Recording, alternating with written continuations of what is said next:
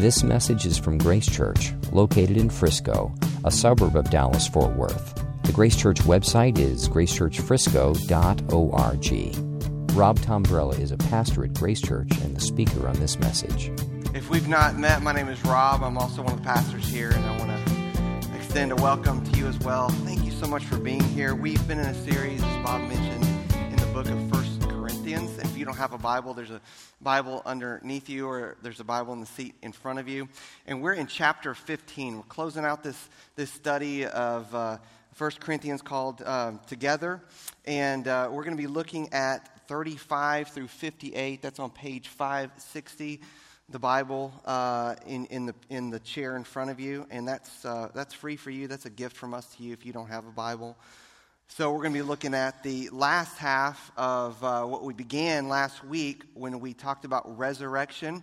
And last week we talked about how resurrection brings a joy that's unspeakable and a joy that is full of glory. And this week I'd like us to talk about hope. Now all of us struggle with feelings of hopelessness at times. In my own life, hopelessness has been a kind of fear that this one thing or these several things in my life will never change. And hopelessness can settle in on us as this gnawing ache that my kids aren't doing well and they never will. Or the physical pain hasn't gone away, and it never will. Or I'm a year older, and the dream hasn't come true that I've always had, that others have even maybe prayed for me, and that hasn't come true, and it never will. My life hasn't turned out like I wanted. Or there's this one creeping fear in my life that I'm terrified by, and I don't think that this thing is ever going to get away from me. In light of those kinds of hopeless feelings and many, many more that are represented today that maybe those don't adequately represent, I would like to make a bold claim. You know, you're never supposed to overpromise and underdeliver. So in light of that kind of cultural reference, I'd like to make a bold claim here this morning that the future victory of resurrection guarantees hope for today. The future victory of resurrection guarantees hope regardless of what you're going through today. And so that's what we're going to be looking at in these verses together. In verse 35 through 57, we're going to be talking about what is the future victory of resurrection. What is it? And then one verse to close us out, verse 58. How does it guarantee hope? How does it guarantee it for today? So let's open up our hearts to the Lord as we have our Bibles open and ask Him to come and minister to us as we read His Word together. Lord, our hearts and our lives are open to You now. We ask that You would speak to us, that You would fill our minds and fill our hearts with hope that this world can't offer.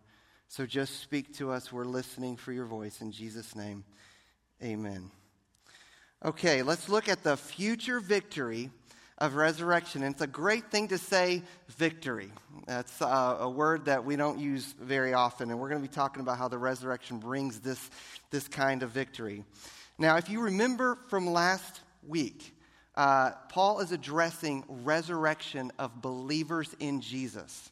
And he's answering some of their questions. And so I can't repeat all of that from last week, but I encourage you to go back and listen to it if you haven't already, because he's going to go into a further question that clarifies what their concerns are about believers being resurrected. They were okay with Jesus being resurrected. That was cool with them.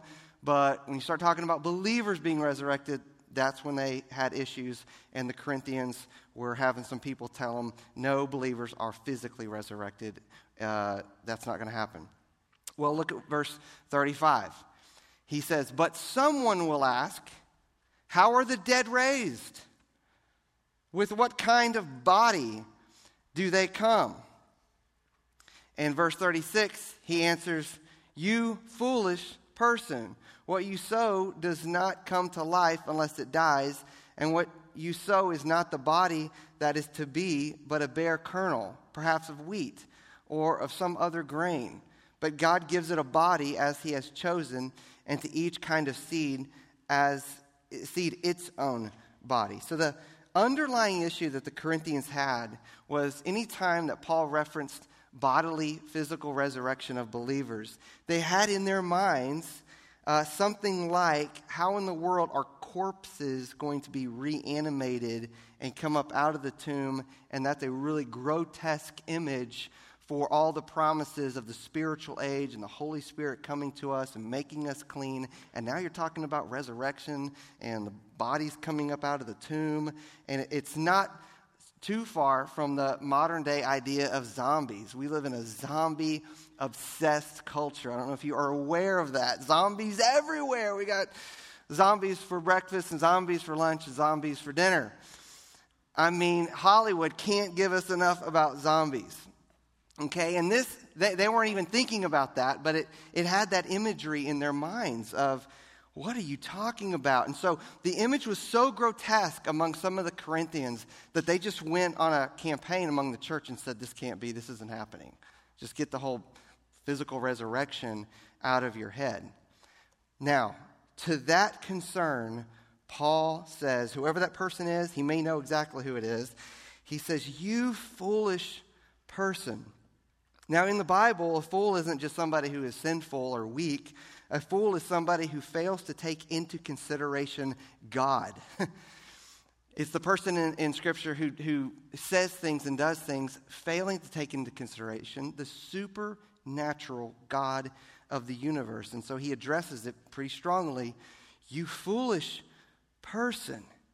And then he says, essentially, you hold the answer in your very hands.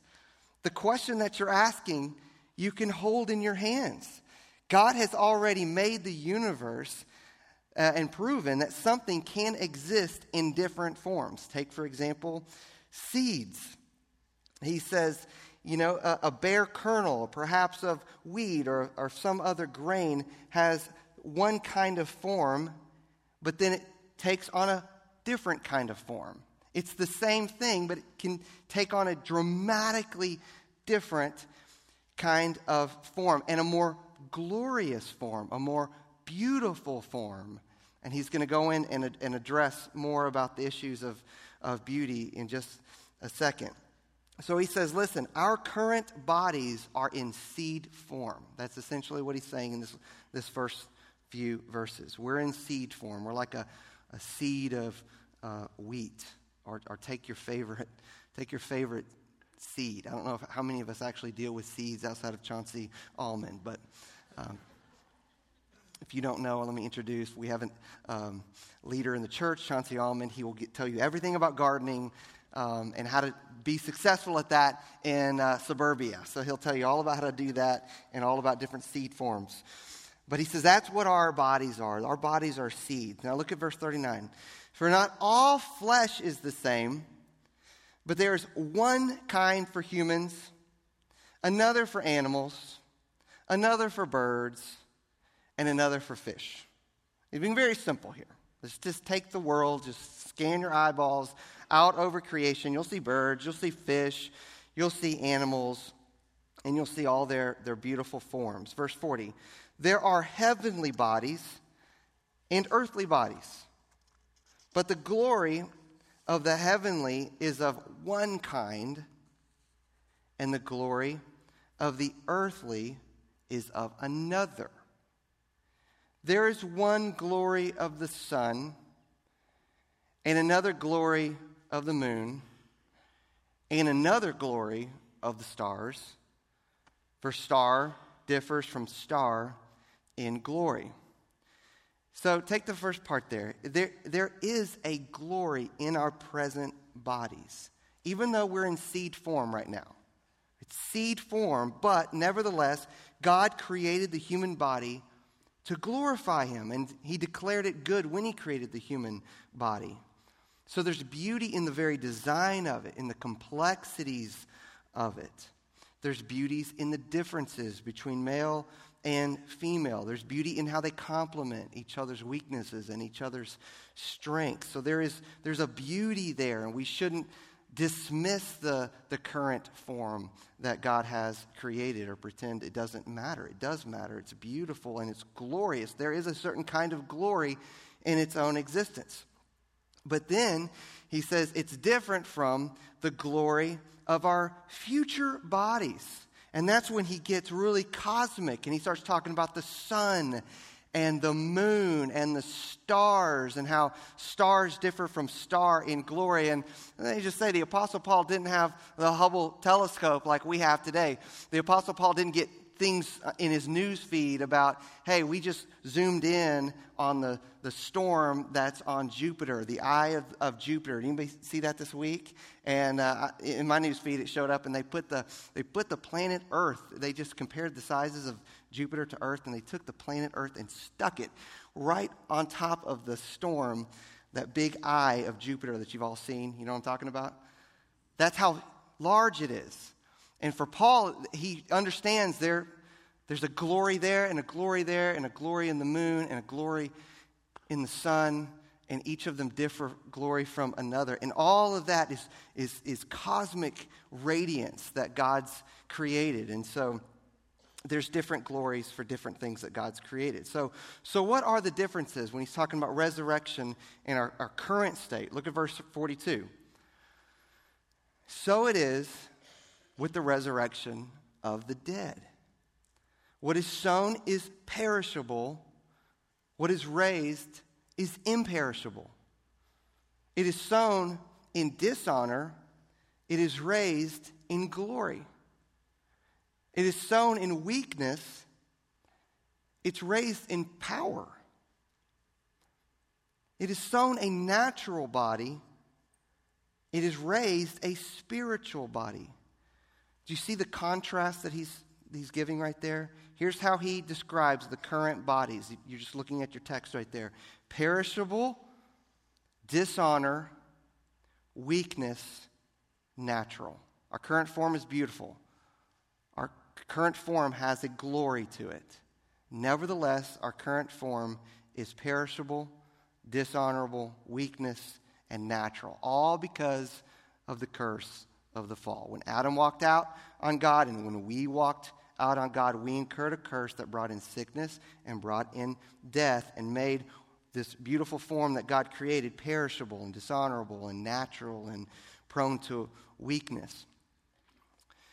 Now, even though Paul has told the Corinthian church that we now live in the age of the Spirit, because the Holy Spirit, through the resurrection of Jesus pouring out the Holy Spirit, connecting ordinary people to a supernatural God by faith. Even though we live in that age of the Spirit, he's not afraid to boast about his weaknesses and about his challenges and about the difficulties of having a natural, weak, perishable body. He has to remind people over and over again. He'll say in another part of the Bible, 5 times I received at the hand of the Jews the 40 lashes less one. In other words, he was close to death. 3 times I was beaten with rods. Once I was stoned. 3 times I was shipwrecked. A night and a day I was adrift at sea. I was on frequent journeys, in danger from rivers, robbers, my own people, the Gentiles, danger in the city, danger in the wilderness, danger at sea, danger from false brothers, in toil, hardship, sleepless nights, hunger, thirst, often without food, in cold and exposure. And then all the pressures that he mentions about anxiety for all of the churches. And he summarizes that whole part of saying, who is weak and I'm not weak? Paul says, I live weak. I'm weak every day. I experience weakness. I experience the effects of a perishable, natural body. But note the contrast of what he's just mentioned. He's mentioned that our current bodies are that way, but our resurrected bodies are imperishable. Never to decay is what that means. Imperishable. Glorious. That means radiant. Powerful. No weakness. Paul's referencing. Spiritual. That means empowered fully and totally and completely by the Holy Spirit.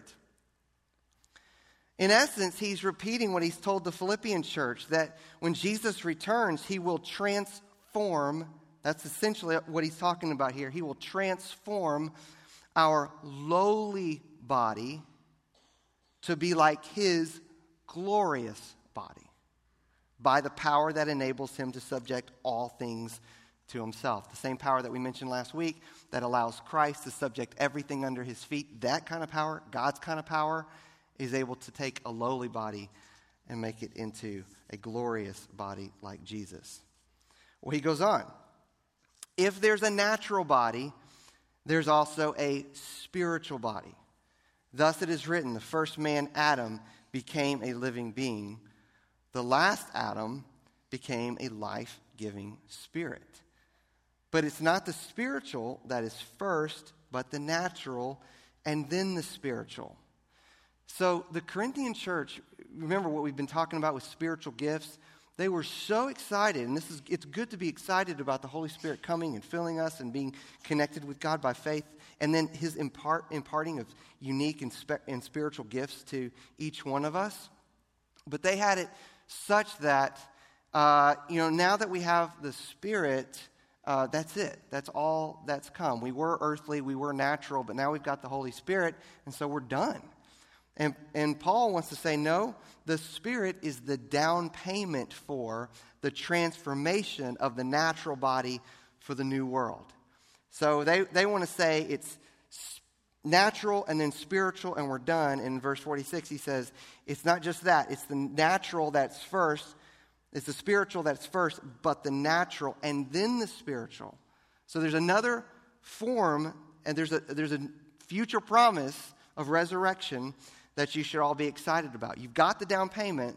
Now you await future transformation. He goes on, verse 47. The first man was from the earth, which the Corinthians wouldn't have had any problem with that. We understand that. A man of dust. The second man, referencing Jesus, is from heaven. As was the man of dust, so also are those who are of the dust. And as is the man from heaven, so also are those who are of heaven. Now, here's where they would have gotten really nervous. They were okay with being connected to Adam. They were okay with understanding ourselves to be like the man of dust. But what they were uncomfortable with was the idea that we would be like the man from heaven. Verse 49, though, Paul doesn't allow them to miss this. He says, just as. Now hold on to those two words because they're very, very important. Just as we have borne the image of the man of dust, that means the sinful, perishable, like Adam form, we shall also bear the image of the man of heaven.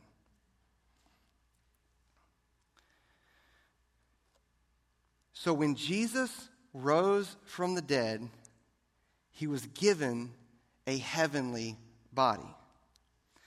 And what Paul is saying right here is that we are promised, we are guaranteed to have this exact kind of body. Not a different kind, the exact kind. And you could reference earlier in 1 Corinthians where he says, Christ has been raised from the dead, the first fruits. That's not different from the harvest coming. It's the first of what's coming behind, and which is us, who have fallen asleep. We are promised the exact kind of body, verse 49 says. And now we can go back to the resurrection appearances in the gospel with great excitement and great hope, which I hope you do. Let me give you an example. Luke 24 is one of my favorite chapters in all the Bible because it's all these resurrection appearances of Jesus, and he just goes about freaking people out with hope, and I just love it. So he appears to some folks, by the way, and explains to them, beginning from the Bible to the end, how Jesus was the hope of redemption. and then he goes to dinner. They implore him to stay with him for dinner. They're not quite sure it's Jesus yet, and then he reveals himself to them that it is Jesus in his resurrected form. And just as soon as they catch that it's Jesus, he vanishes from their sights. And the next time we see him reappear, it's in front of his disciples in Luke 24:36. And I love this part where it says, as they were talking about these things, all the resurrection and the death and the news of Jesus and hearing him being raised, Jesus himself stood among them. He just appears out of nowhere and said to them, "Peace to you!" Exclamation point. Because doubtless they were afraid, and it says that they were afraid. But they were startled and they were frightened, and they thought they saw a spirit. And he said to them, "Why are you troubled? And why do doubts arise in your hearts? See my hands and my feet, that it is I myself. Touch me and see. For a spirit does not have flesh and bones as you see that I have." In other words, I'm not a ghost. You could reach out and touch my hands. Look at my feet. I'm flesh and bones. And when he had said this, he showed them his hands and his feet. Doubtless they saw the nail-scarred hands and feet. That's why he says hands and feet. And while they were still disbelieving for joy and were marveling, he said to them, most theological words, question ever in the Bible, "Have you anything here to eat?" In other words, I'm going to prove it to you right now that I'm flesh and blood. I'm going to prove to you that I'm not a ghost. I know I just appeared to you, but I'm physical. And then they said in verse 42, they gave him a piece of broiled fish. They just looked around. What do we have? We got some broiled fish, and they give it to him. And he took it, and he ate before them. I mean, don't over spiritualize that. He's showing them, I'm not a ghost. I'm real. And he just enjoys some fish and eating that right in front of them. And they're just watching him eat this fish. And they're confirmed he's real and he's resurrected and he is flesh and blood. And we can't touch him. And amazing. Now that's just one passage. There's lots and lots of passages about his resurrection, his resurrected body. But suffice it to say, if we just had that, and you can look at some more, we can use our sanctified imagination to picture what our future form will be like. Our future bodies will be recognizable. We won't be ethereal ghosts without a form, or we won't be unknown. Your future form will have your laughter, your eyes, your smile. It will be really you. You're not going to come back as George Clooney. You may wish you took on a different, person or something like that. It's you. God made you, and there's a glory to you right now. There is a kind of glory to you, a unique glory to you. And it's not going to compare with the future glory of you, but you will be you. Suffice it to say that this body will be physical. Jesus says flesh and bones, not ghostly or whimsical. We're not going to be floating around on clouds or something like that. We will run and we will jump and we will swim with the legs that God has intended for us. We will feel the grains of sand on our feet. We will feel with our hands the coldness of snow in the new heaven and the new earth. We will smell the new scents and the old fragrances that we love. You will enjoy and feel the taste of food and drink in the new heaven and the new earth. There will be a reunion one day, a future reunion with children who are lost in infancy and those who are with Jesus right now. You will physically hold your family and friends. They will know you and you will know them, and there will be an instant reunion. If your mom is with Jesus right now, you will hug your mom again. You will feel that embrace. If your kids are with Jesus right now, you will run your fingers through your kids' hair. It's a physical resurrection. It's real. And with all of what we can imagine life being like in a resurrected body, and we should spend time thinking about it and imagining what life will be like. We should equally spend time thinking about how our bodies will no longer be subject to any effects of sin. Maybe this is a way to think about this. No more aches or pains of any kind. Our future physical bodies will not have bruises or blisters or anything that hurts in a really painful way in your life. No more medicine. No more doctors. No more surgeons. No more insurance.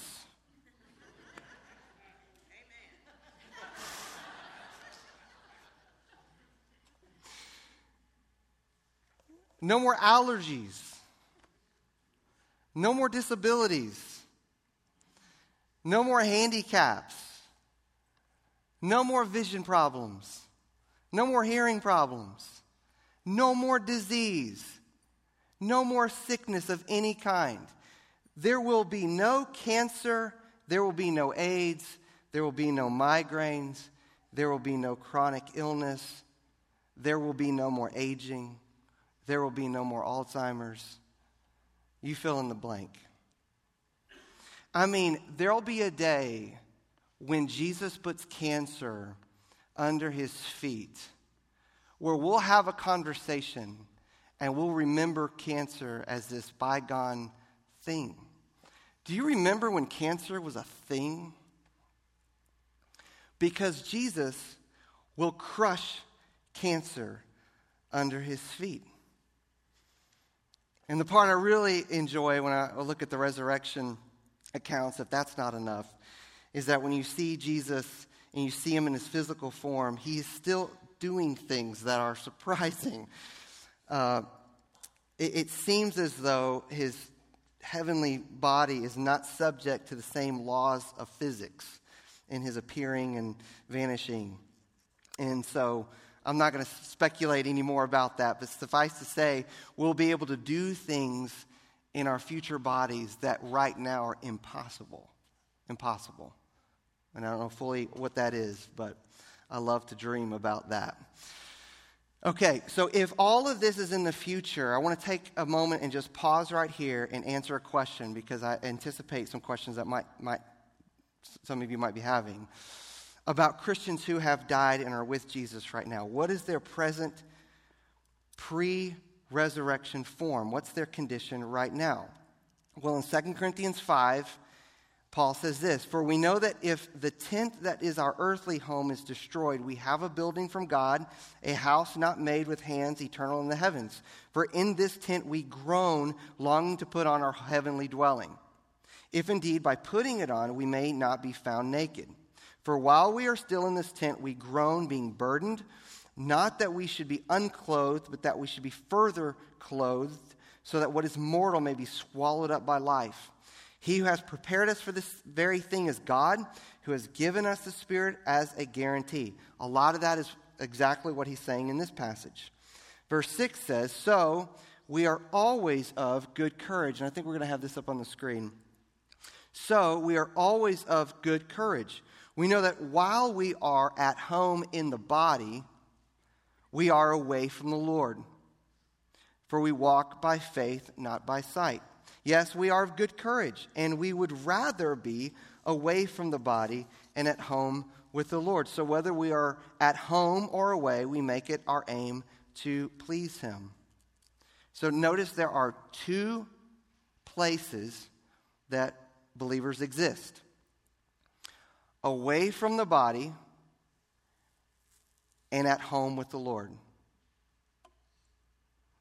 So it's here with Jesus, or it's at home with Jesus, which he says we'd much rather be at home with the Lord.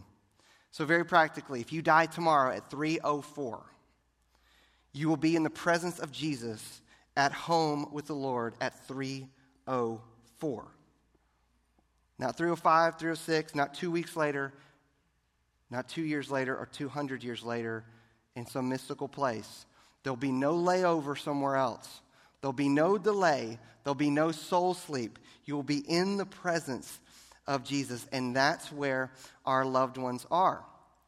Jesus says in John 11, I'm the resurrection and the life. Whoever believes in me, though he die, yet shall he live. And everyone who lives and believes in me shall never die.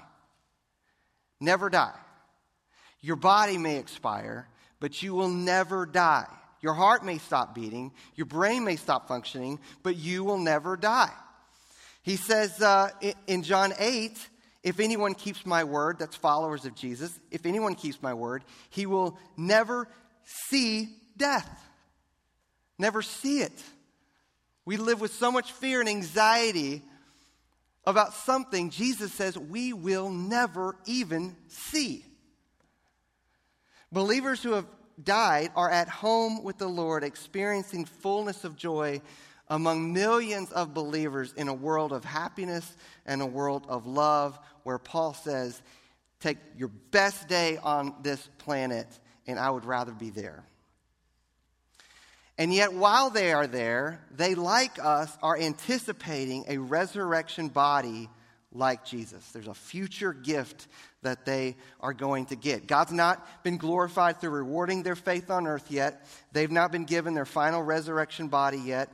They've not seen the new heaven and the new earth yet, nor have we. And these are all future events we anticipate with them. So we see right out of the gate that heaven is this place where you can experience and will experience fullness of joy, even while anticipating more things to come. And if you've ever wondered how in the world that's possible, just watch a kid at Christmas.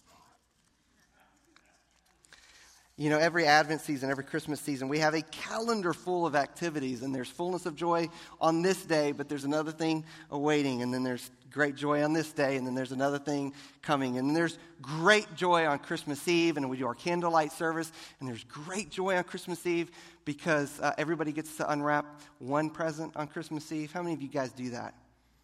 Everybody else who doesn't do that, you're not American. You need to do it the right way. You need to open up one on Christmas Eve, and then you open up the rest on Christmas morning. And then there's great joy on Christmas morning. And if I were to interview the kids, which I do on occasion, are you filled up with joy today? Yes. But there's an anticipation of future joy to come. And that's what he talks about in verse 50. I tell you this, brothers, flesh and blood cannot inherit the kingdom of God, nor does the perishable inherit the imperishable. Behold, I tell you a mystery. So that's kind of a in your face for all the Corinthian theologians in there that were kind of saying we've got it all figured out. He says, no, I'm going to tell you a mystery. We shall not all sleep, but we shall all be changed. In a moment, in the twinkling of an eye, at the last trumpet. The trumpet will sound, and the dead will be raised imperishable, and we shall be changed. So when Jesus returns, everyone who has died and is with him will be transformed first. They got dibs.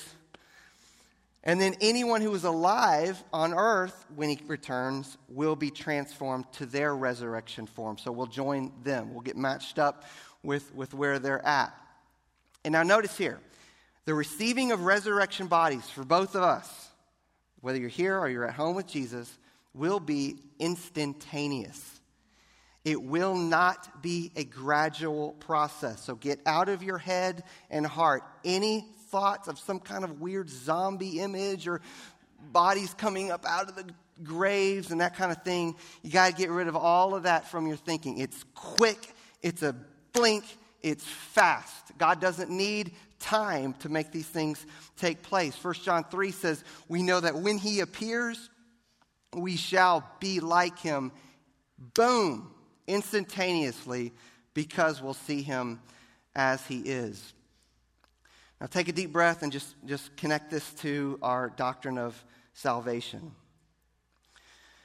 Some things in salvation take place in a moment, in a blink of an eye, and some things take place over time. Justification, what we talked about last week, The declaration that you are forgiven and justified in Christ through faith in him takes place in a blink.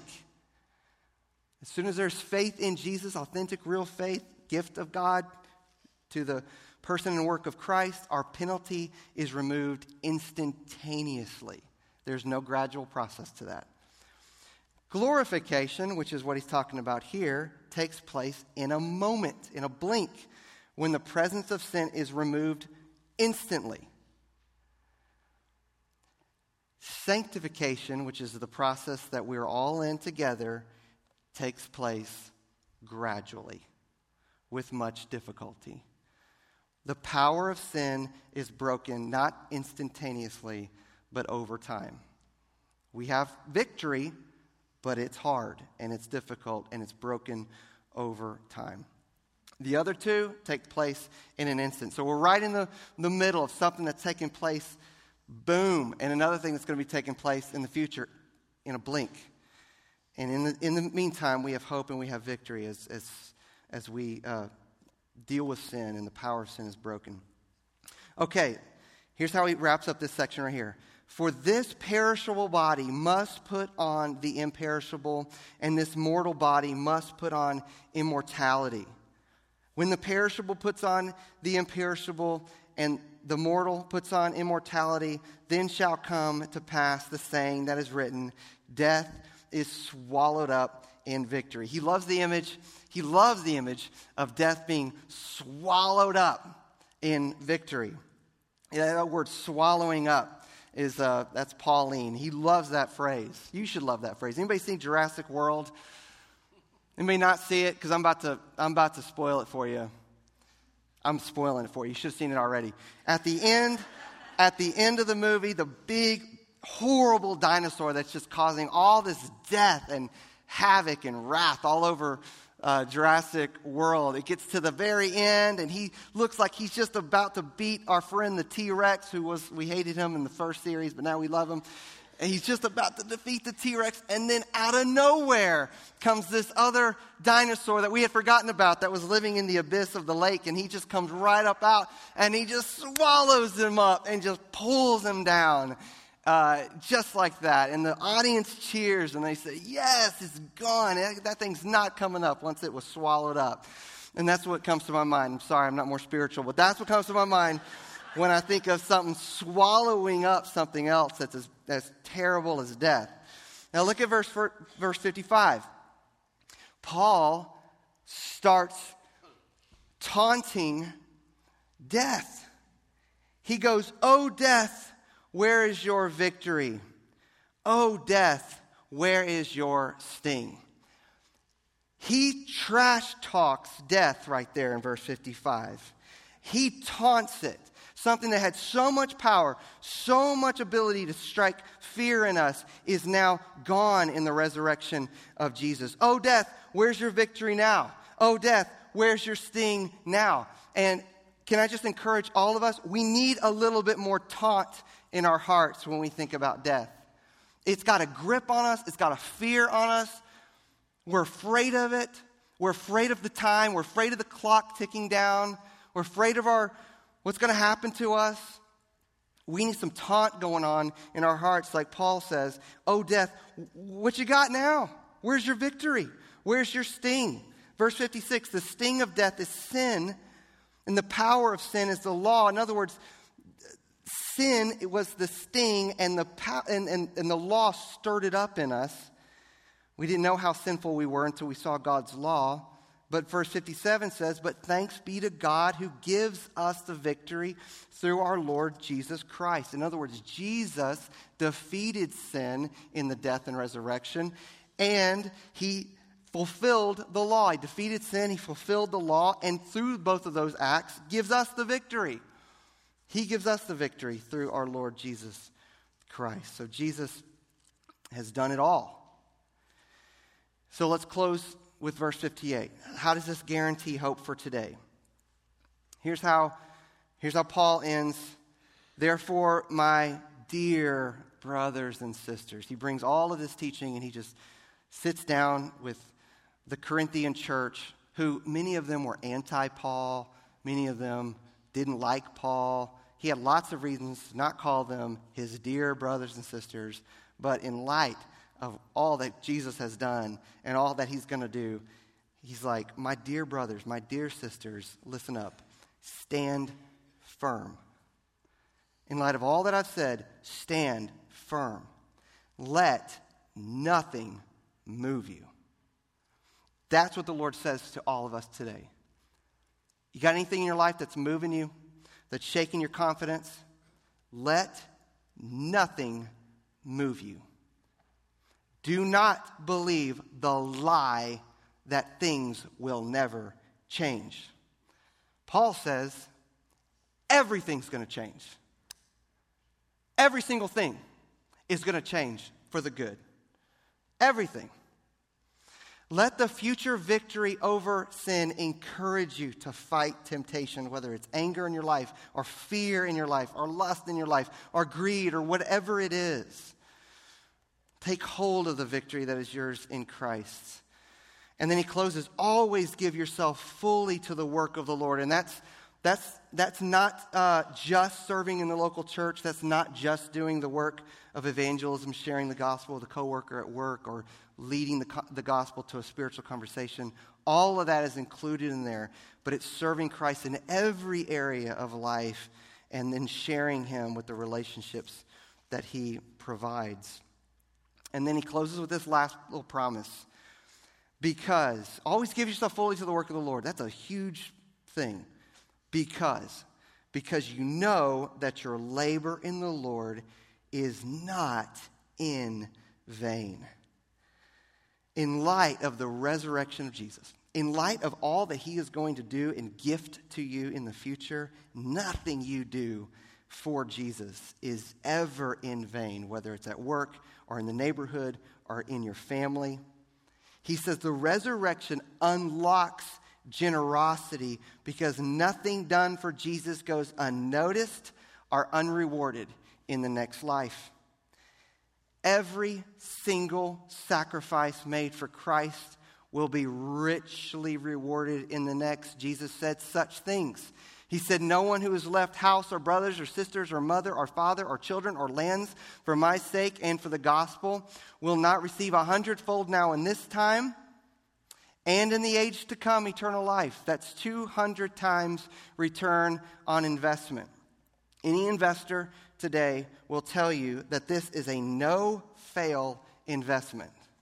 No fail. It can't fail. We will not regret a single sacrifice in the age to come.